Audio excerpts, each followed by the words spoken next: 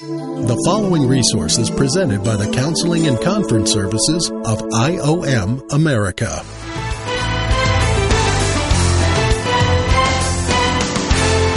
Welcome to A Counselor's Point of View. Hi, my name is Steve Finney, and I will be your host. We want to welcome our online listeners. I had a very, very exciting week this week with many of our online people. So that was exciting. But today we welcome our online listeners. We have been going through, obviously, a series on the 77 identity truths, but it's all the details necessary to literally minister to another person using the Exchange Life. Hopefully I'll get that job done over the next couple of years. I want to thank the 4 mentors for encouraging me to write my autobiography by making use of the Identity Matters messages. I have started that this week. I'm already finished with the introduction and into chapter 1, and I am having a blast. What they challenged me to do is take my personal story, put it into each of those messages, and then extract the results. And so that's what I'm doing. So that's really exciting as well. So today's message is focused on evangelism and mercy, because I know we're dealing with the social area of life, but in the social area of life, the fruit needs to be how God is using you in the spiritual gifts He's placed within you. Now, I want to start out by re-emphasizing the scripture that we covered earlier, and I want to use Mary. I'm sorry, but Mary's got the gift of teaching, and so if you remember in the lineup of the scripture that we were reading, the very first people God calls forward first are who? The apostles, because they are going to build corner post structure for the church. Okay? Who do we have step up next? Prophets, because they need to scatter the sheep. And that really seems to be odd to me, that prophets in the Old Testament are known for scattering. What did God do at the Tower of Babel? He scattered the people. The only way to get control of sin is to separate the people. Because if they unify in this sin and belief, we're in trouble. So prophets are known to doing the act of Babylon, and that is separating the people. Who steps up next? Teachers. Why should the teachers step up next? You would think the mercy people should step up next because the prophet wounded them so much. Teacher needs to take advantage of the woundings. Those raw wounds. So if you do have the gift of teaching and you're sitting here or you're listening from afar, and you're not listening very, very carefully to the prophets that are in your life, you should be taking notes of what these prophets are laying out so that you can put it in a teaching outline to teach the people what that really means in your life. But if you're using your teaching somewhere else and not in respects to what the prophets are revealing, then there may be a bit of a challenge for you here today. Does that make sense? Who follows up the teachers? The miracles. What about all these other guys, pastors and administrators, even though administration was mentioned in that passage? Why are they either not mentioned or lower on the priority list? Because to really get a work of service successfully launched, all you need is an apostle, a prophet, a teacher, and the activation of miracles. That's the bare minimum of activating a ministry. And those of you who have been missionaries and have traveled from here to afar for many years, you know exactly what I'm saying is absolute practical truth. But if you're able to leave behind a pastor to keep that flock together, if you're able to leave behind a church administrator to raise funds, if you're able to leave some of these positions behind when you leave, you have accomplished all the more. But normally, ministries last a very short period of time. They're probably designed that way by the Lord. Some ministries that are lasting up to 10, 15, 20 years, it's kind of what we as Americans consider to be the norm, but it's not the norm for God. Here's our opening statement. Spiritual gifts is a very important part of church growth. This is why so many body members put such an emphasis on these gifts. Many members believe that discipleship cannot start unless the person is saved. Goodbye, Marky. I love you.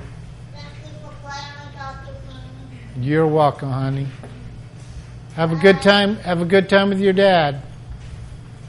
Okay, this is a critical piece. I hope you guys caught this. Is that most of the church believes you can't start discipling someone until after they get saved. Why would they think that? Because most of the Western church thinks that, they know that discipleship is getting someone to follow a teacher, and so most think, why would they follow Jesus unless they have Jesus? Surprise, surprise, 90% of the entire self-proclaimed Christians in America are followers of Jesus Christ, but they are not indwelt by Jesus Christ. Discipleship is a process that Jesus took the disciples through to accustom their minds to hearing the teacher. But their conversion did not take place until the day of ascension. Remember when they're all standing there on that mount and Jesus is getting ready to ascend, and Peter, as usual, thought of something, and what did he ask our Savior?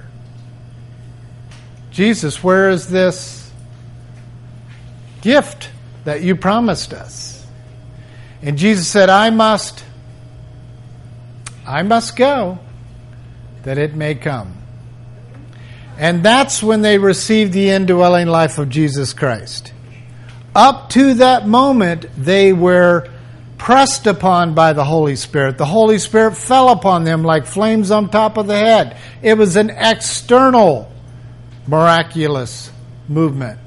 Now with Christ being dead, buried, resurrected, and now ready to ascend, there was an actual gift given that covers all of the responsibilities of the gifts. One gift describes them all. And that's when it happened. To disciple someone, they don't have to be saved. Jesus himself proved that. In fact, one of the disciples was Satan.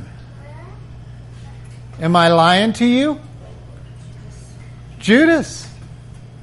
Jesus looked at Judas and said, for you are of the devil. There's another passage that actually expresses that Judas was possessed by Satan. If I was Jesus, I would have tossed him out the first week. And he happened to be in charge of the banking system.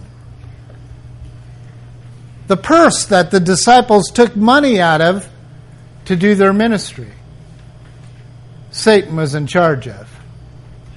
That was a prophetic layout of the end times, folks. It's prophetic of what was being demonstrated with those disciples was prophetic.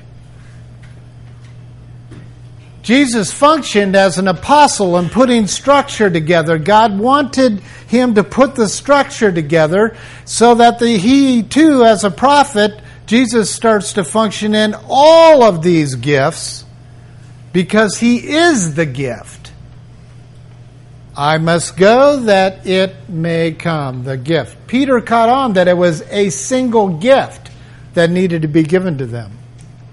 Under this single gift were these 8 occupational gifts and then these manifestations.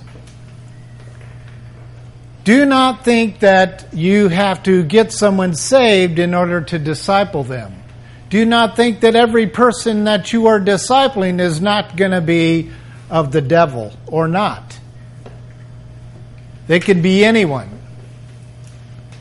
We used to have people warn us that there were transplants in our conferences that were going to rise up against us after when we started teaching. One night, that's exactly what happened. There was a young man that stood up, and we had a packed house, and I was doing these very powerful messages. They're messages that are probably still to this day the most popular online messages that are preached. And this young man pops up in the group and says, "You are of the devil." And it silenced the entire auditorium. And here I had this moment. If you confront a leader publicly, the scriptures say the leader is publicly to take you on. And that's exactly what I decided to do. And the result was pretty miraculous. But here you had someone trying to stop a prophet, a teacher, in a group presenting profound truths. And the devil uses this guy and pops up right out of the group, and this strange voice starts coming out of this 19-year-old young man. I call that a duh. Because something was going to happen in that group. I don't think it's an accident that series has become the most popular downloaded series for 10 plus years. You see, Satan senses an active work of the Holy Spirit because he's able to see the spiritual world going on in an event. So I would think that would be when he would work the most. So we never assume that someone we're discipling is not simply there to destroy you or there to build you up. That Jesus understood. Use of spiritual gifts is a part of the discipleship process. Most Christians believe that the Great Commission is going into the world to get people saved. This is not the Great Call. The Great Call is to go into the world and make disciples, not to get people saved. I need to put this out there because we're about to talk about the spiritual gift of evangelism. And particularly people in India and Africa that are very accustomed to our podcast, they are huge in evangelism. Because that is why a lot of them were sent over there, is for evangelism. And I also need to put another little warning out, is that there are many who are listening who put such an emphasis on mercy, your ministry is completely turned emergent. And I want to give you a definition of emergent, even some of our regular podcast listeners haven't heard. Emergent is the face of Satan. He's a universalist that believes in multiple religions, multiple political forces, multiple everything. So if he was to stand in front of the mirror and see himself, he would see this tepid, lukewarm, emerged image. So whatever you say to him, he would say, works for me. Mercy is needed to create emergence. Why would that be? Why would mercy be so critical? Mercy people tend to not want to offend people. They want to consider everybody as important. Don't want to hurt people's feelings. Why wasn't mercy in our lineup? Because mercy is dangerous. You see, if the apostle puts the fence in place so the prophet could come in and scatter the people, if a mercy person came in after the scattering and focused everything on healing, well, he didn't really mean that. What he was trying to say is, and if you just See all this mercy stuff poured on these people that just got scattered? They're basically saying the prophet was exaggerating. The fear would be removed. The fear of God would be removed. And when the fear of God is removed, there's no awe of God. Mercy is dangerous. It'll destroy the work of an evangelist. But let's take a look at it. Evangelism, primitive root, to gather, get attention, mobilize or recruit, directing the unbelievers to the way of the Savior, Jesus Christ. So evangelism is a very special gift because it's not doing just what a pastor does. The pastor gathers them into a group too, doesn't he? Gets the whole flock flocking. The evangelist has a specific goal in mind when bringing them into a group. It's not just to say, oh, now you're all in a group and you're all safe. It's to say to this gathering that has goats in there and sheep in there. Is there a difference between goat and sheep? What if we just ignored that factor and left the goats with the sheep? Left the Masons in there with the real Christians? Because that's where goats come from. That whole culture. So what would happen? 15 years later, 1,500 years later, what would happen? Just leave them together. Hey, form a church with them. You'd have some president coming out talking about the points of light, and the sheep, the dumb sheep, as we have the tendency to be, the sheep around them think that this false prophet's talking about us.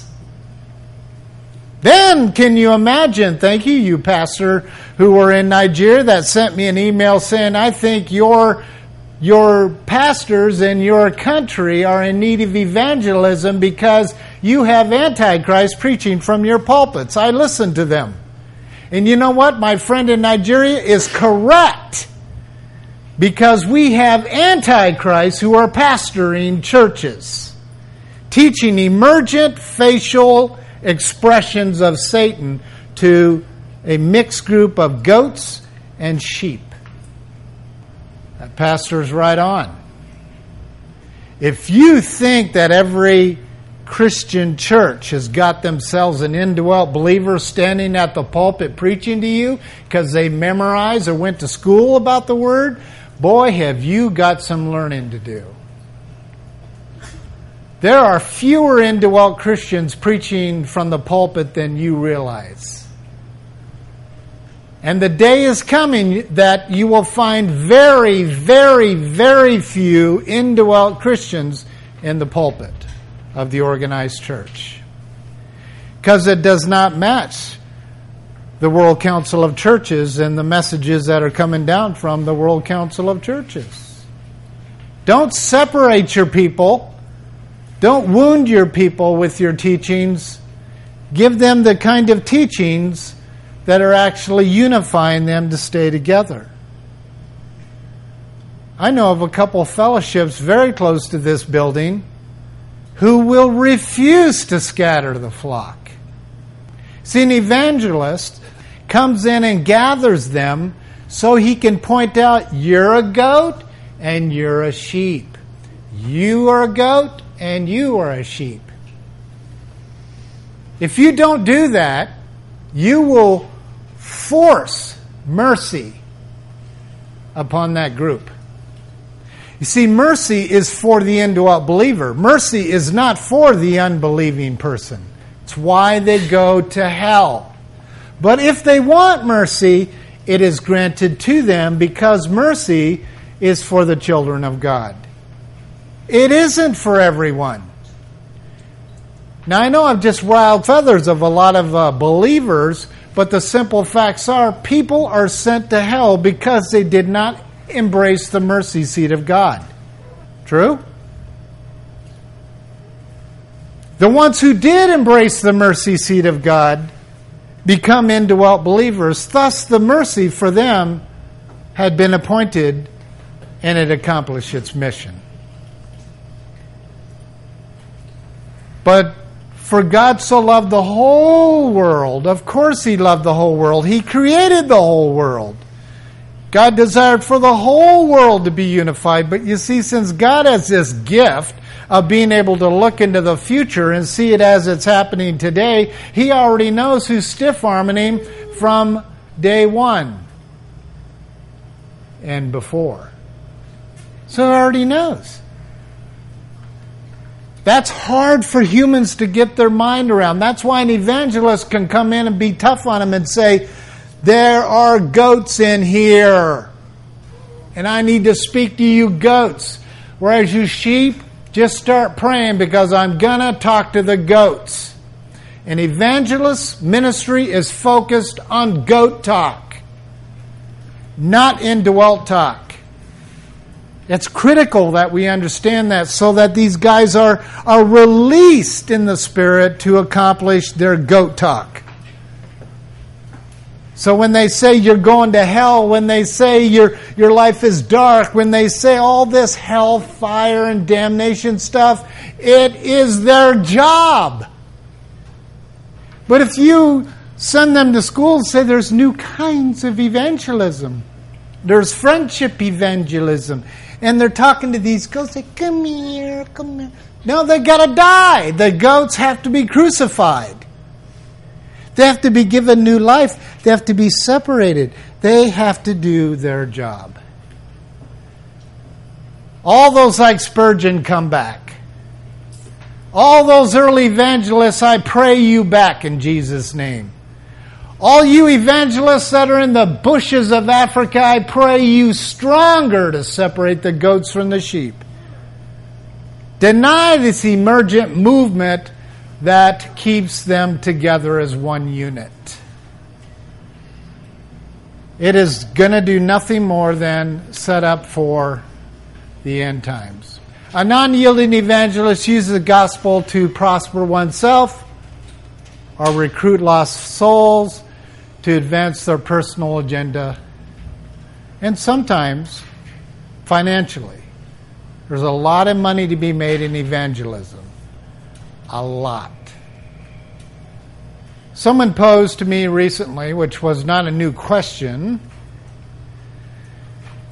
but I had to stop and think about how am I going to respond to this email, because this guy had proof that a leading evangelist was a 33rd degree Mason. Millions of people led to Christ. And it was very sad for me because I had to respond to him with, anyone who mixes those two cannot be put on the primary list of being a true evangelist. A universalist cannot be a true evangelist. And this is what this guy was posing me with. A universalist cannot be an evangelist. So how could this guy be an evangelist if he was a universalist? I can't answer that question because he may have taken a free ride with the Masons and they kept giving him degrees and he didn't know what they were about. Could be that. This is where we end up, where we're so confused. I mean, here's a guy that has been caught up in universalism and evangelism, and he's actually warning us that it's not all what you saw. No, but what we do is reread their biographies and we listen to their television shows and we check the boxes going, oh, great God, this is a great man of God. And the truth being saying, he suffered confusion himself with his own salvation and the salvation of others. Because of blending. Evangelists need to stay hellfire and damnation because that's where the goats are going. To try to turn a goat into this soft message of you'll make it, maybe, is not a good message.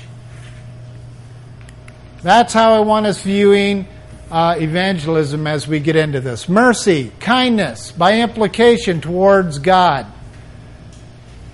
Having pity on people, sometimes too much. Reproof or subjectively beautiful. Favor, good deeds. Kindly, merciful, mercy, reproach. How many people do you know that you would say are mercy people are known for reproaching people, for reproving people? I don't know any. These are people who actually spank, set the child up and say, now, I want you to understand blah, blah, blah, blah. This is a parent who's disciplining their child and showing the full-on love and beauty and glory of the character of a loving God. And I know they're out there. But there's none that come to my mind. Usually with mercy people, it's all puff and fluff. It's all blah, blah, blah, and the goodness of everything's positive, everything's a little bit positive mental attitude. PMA. Healing people love the PMA movement. Everything has got a positive edge to it. Well, you first got to scatter them and separate them before you talk about the positive sheep and the negative goats. Each group needs to understand you're trying to be like the sheep because you want to deceive the sheep so you can eat their grass. Now, sheep, you're just kind of dumb. You're easily led to a slaughter, and those goats will lead you to the slaughterhouse. Got that? No, I don't get that. Goats are far more intelligent than sheep. They'll eat anything in sight. And sheep just kind of, whatever you say. And they just kind of look up to goats like they're heroes. And the Masons caught on to that and went, well, then we'll be the points of light. A non-yielding mercy person, one who is unkind, grudge-carrying, constantly corrects others, has favorites, good deeds to impress, uses mercy like a tool. Back to the evangelist, the definition of evangelist is a Christian blessed with the gift of evangelism, has a God-given ability to share the gospel with unbelievers in such a way that people come to know Christ Jesus as their Lord and as their Savior. How many have met someone, I recently mean in the past year, that has the gift of evangelism? You know you're around them because you want to tell them to soften it up a bit. Not all of us are going to hell. They're very strong. And they seem to be single-minded. Everything is getting people saved. I have a father like that. I wouldn't change Elvis for a moment. Everything is evangelism. In fact, I joke with his wife when they put him in his casket, I want them to have the 4 spiritual laws in his hand. And have people take the brochure, the booklet out of his hand as he's in the casket. He lived his entire life leading people to Christ. Purpose statement for evangelists is many body members seem to believe that they have this gift because of their excitement of leading people to the Lord. Every indwelt believer has a passion to lead others to Christ. So don't forget that. All of us do. But these guys are unbelievably excellent at it. Okay? All believers are given the desire to see others come to the Lord. The Holy Spirit desires for all men to come to Jesus Christ through salvation. As I shared with you before, anyone who knows the future understands who's going to stiff-arm God. So therefore, God knows whom he shall select well in advance. So when Jesus said, "For you did not choose me, but I chose you," an evangelist clearly understands that verse. An emergent pastor doesn't get that because he's more Arminianist. He functions more into if man chooses, man gets. that has wounded the church more than any other theology. God chooses whom He chooses. We like to pigeonhole all that stuff into Calvinism or something, or complicated. It's more simple. Characteristics: those indwelt Christians that truly have this gift feel compelled by the Lord to lead lost souls to Him. Those with this gift are mission-minded. They're always ready to give an answer regarding the gospel of Jesus Christ. And that's why it can be annoying to be around them sometimes. Here's their liabilities when an evangelist is walking after the flesh. He or she is known for being judgmental. You're going to hell. You're going to hell. You're going to hell. See, everything is consequence-oriented because that comes with their gift. That's what brings the motivation and fear. 2, they typically don't have much time for exhorters. Who are exhorters? Those are disciplers. Those are counselors. Those are people that can sit down one-on-one with a group or a person or a group and really massage in the truths so they hopefully will discover their identity in Christ. 3, people who are apathetic, indecisive, lazy, talk, no action. These people agitate them and will just drive them nuts.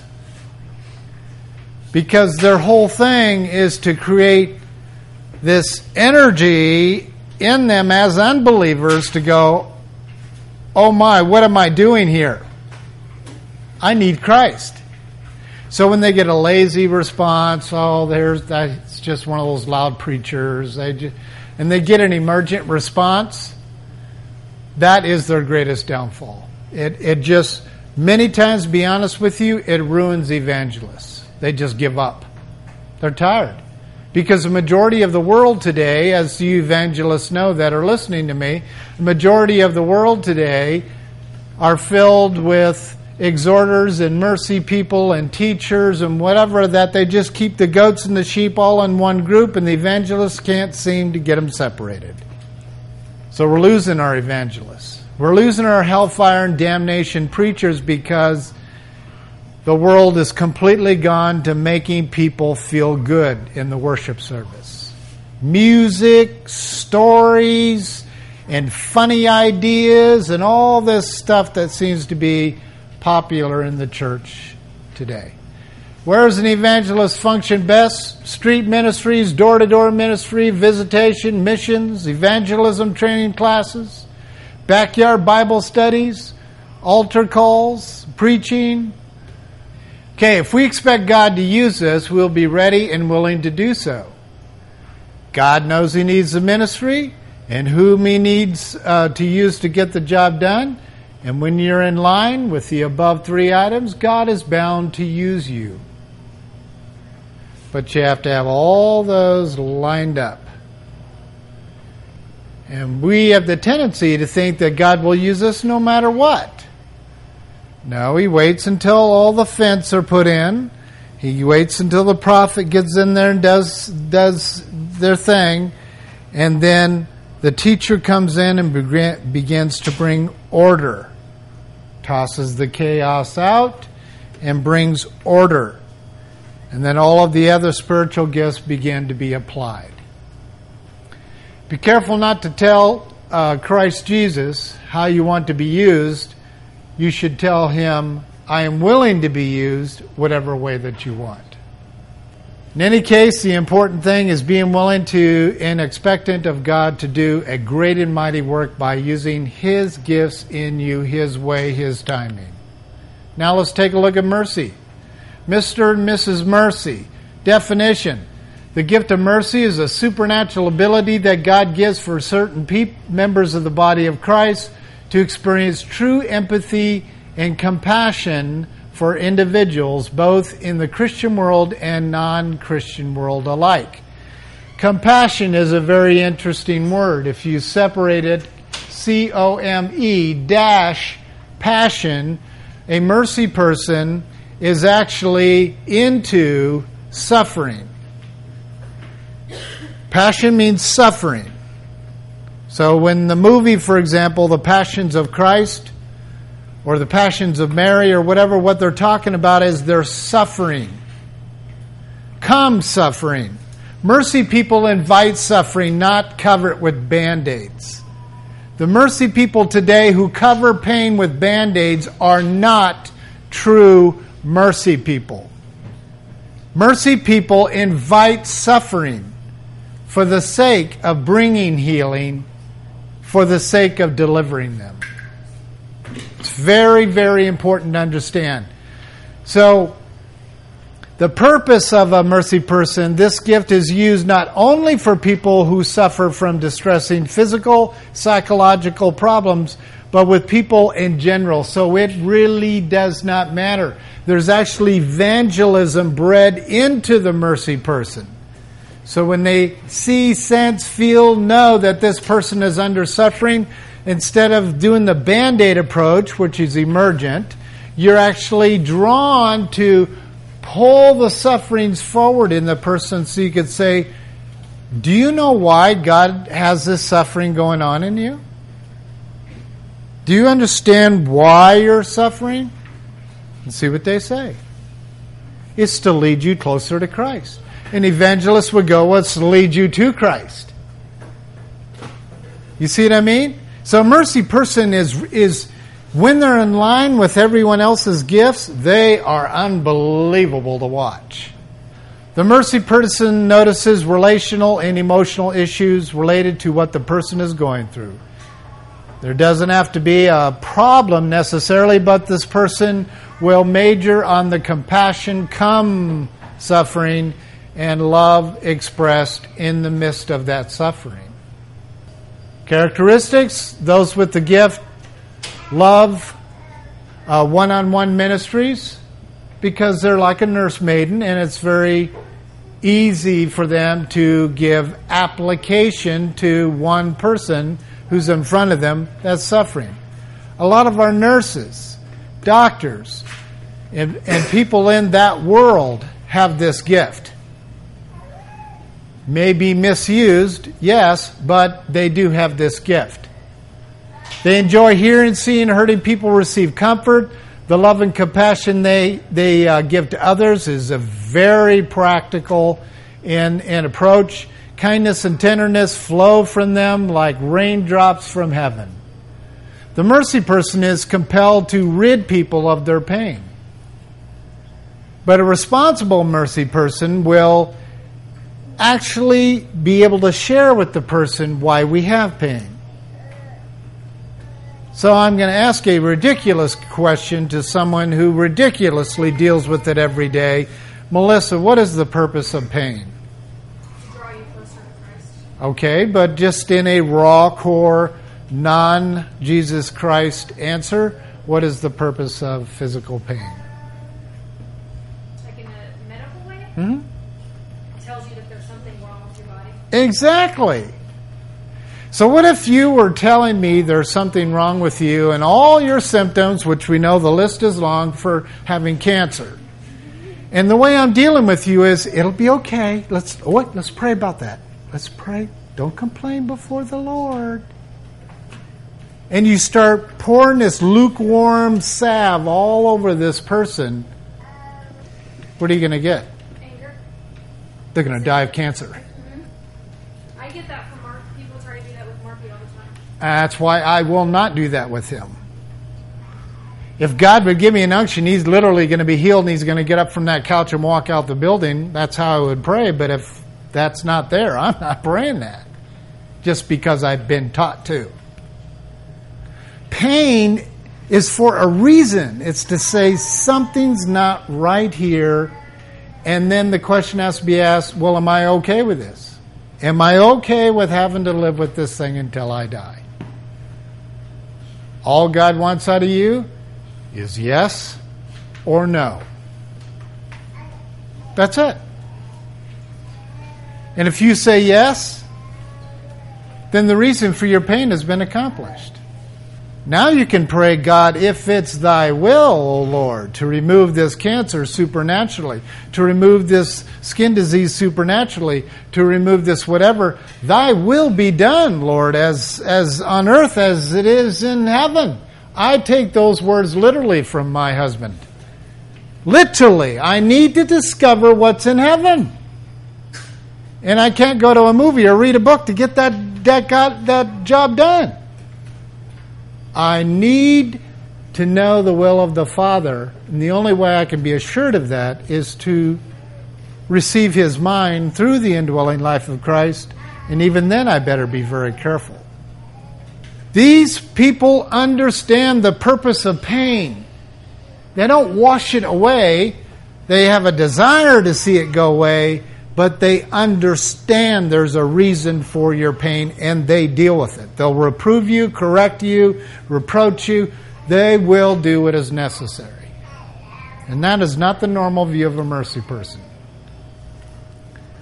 Wouldn't you like to have your nurse come in and go, okay, I just want to know what sin's been going on in your life before we treat you here today? That would be closer to a mercy person than the other. Liabilities, because mercy people do not want others to suffer. They, if walking after the flesh, have the tendency to help the hurting people escape the consequences of sin. 2, mercy people can have problems with sleeping at night. Someone please tell me why, particularly if you're a mercy person. Why would you have problems sleeping at night?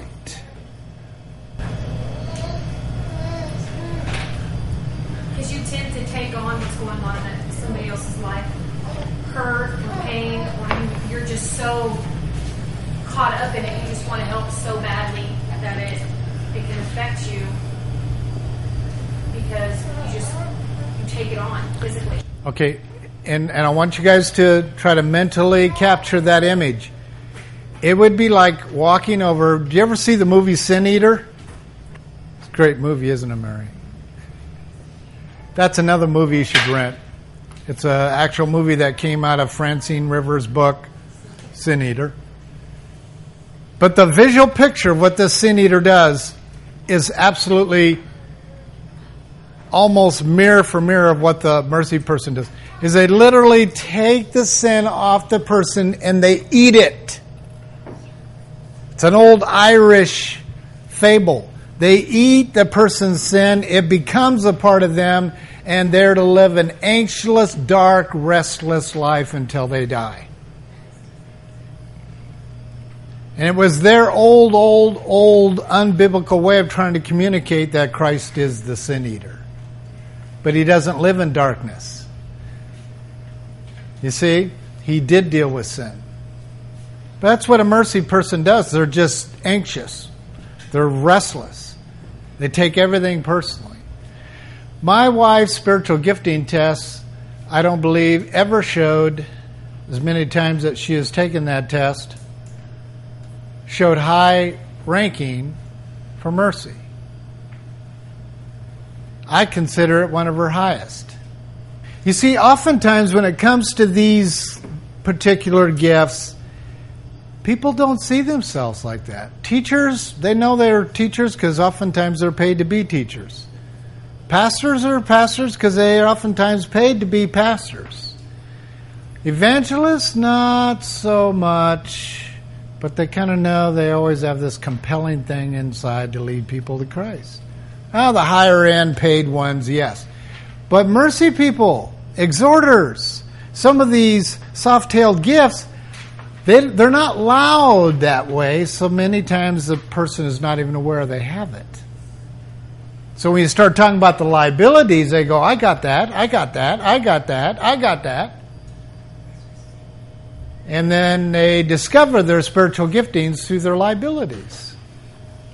Other liabilities, struggling with feeling subservient, insecure, fearful, embarrassed, bailing when confronted, being embittered at people with strong giftings such as prophets and exhorters.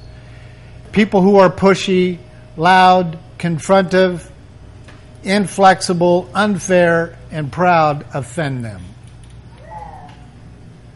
I always can tell, and a lot of people think it's because I got some spiritual gifting to tell when someone's about ready to trash me. That's not really necessarily true. There's some truth about that, but I can tell the looks in people's eyes if they're about to trash me because of the liability of their gifting. And it is an art you can learn. I can teach it to any of you. And those who have taught people in the spiritual gifting, you teach them through liabilities. So if you're strong in preaching about a particular item and you see this look in their eye like, I wish he would just shut up. I wish he would be more gentle. I wish he would be more, Their liabilities is what is confessing that your gifting is affirmative. And they don't realize it, but their gifting is being confirmed. So this is what I watch for with the mercy people. Does that make sense? If I would implore you to do something, you online listeners, please go back to the library, click on the PDF and print it. Read through these liabilities over and over and over, and I think you're going to discover something quite unique. You will discover your workers' spiritual gifting by understanding their liabilities. Because if you cling to the positive attributes, you'll see those positive attributes being an evangelist and an exhorter and a teacher and an administrator. It is very difficult to find spiritual gifting by positive attributes. You see? Pretty easy with liabilities, because all the liabilities are classically different. So a mercy person needs to become strong, courageous, challenging, aggressive, assertive, confrontational, supportive in those who have strong gifting. Does this look like the opposite of what I just read you? They're actually afraid of these people. When in the truth being said, that's what they're supposed to be good at. That's how you find it. But if I react to their weaknesses and liabilities, then I'm actually denying the process of the Holy Spirit to use me to help the person find their spiritual gift. So here's our identity statement for today. Jesus Christ is the great and perfect evangelist, certainly the man of mercy. In fact, one of his 225 names is called the mercy seat. Those who attempt to function in these gifts without yielding to the indwelling life of Jesus Christ and the leadership of the church can easily turn an entire body emergent. So I will close with this statement, which I said earlier.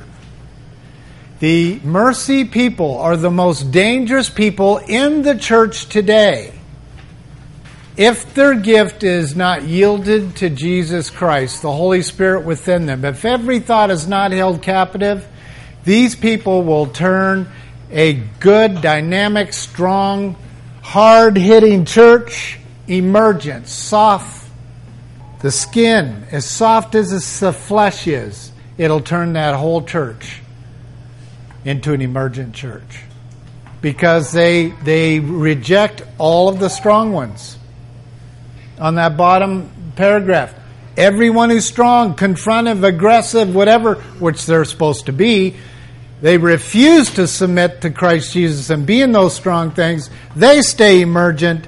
And everything becomes about superficial things like leaves on the tree, bark on the tree, hugging a tree, all of this new age emergent stuff that has blended into their Christianity. It's not about lost souls anymore. It's about saving historical elements on buildings or whatever. And they call it their ministry. It's not their ministry. Please, in Jesus' name, I pray that you receive this message. Those of you who have this gift, please, I'd be very interested in hearing your struggles. So please contact me at corporate, corporate, at IOMAmerica.org, and I will respond to your emails. So, Father, we want to thank you for this message today, and I know that some of the Mercy people that have listened to this message are upset. Some are bored. And some have been confirmed of what they have known to be true their entire indwelt Christian life. Father, those who have been blessed by the message of evangelism, I thank you for those that it has cleaned up some unclear pieces. I thank you for those who are agitated with this message because they are warring against finding truth. And then I thank you, God, for those who just simply used it as an unbelievable, incredible encouragement to what they do every day. Please, Father God, bless our evangelists and bless our Mercy people. And we honor you, Father, for making them and giving them to us in Jesus' name. Amen. This resource has been presented by the Counseling and Conference Services of IOM America.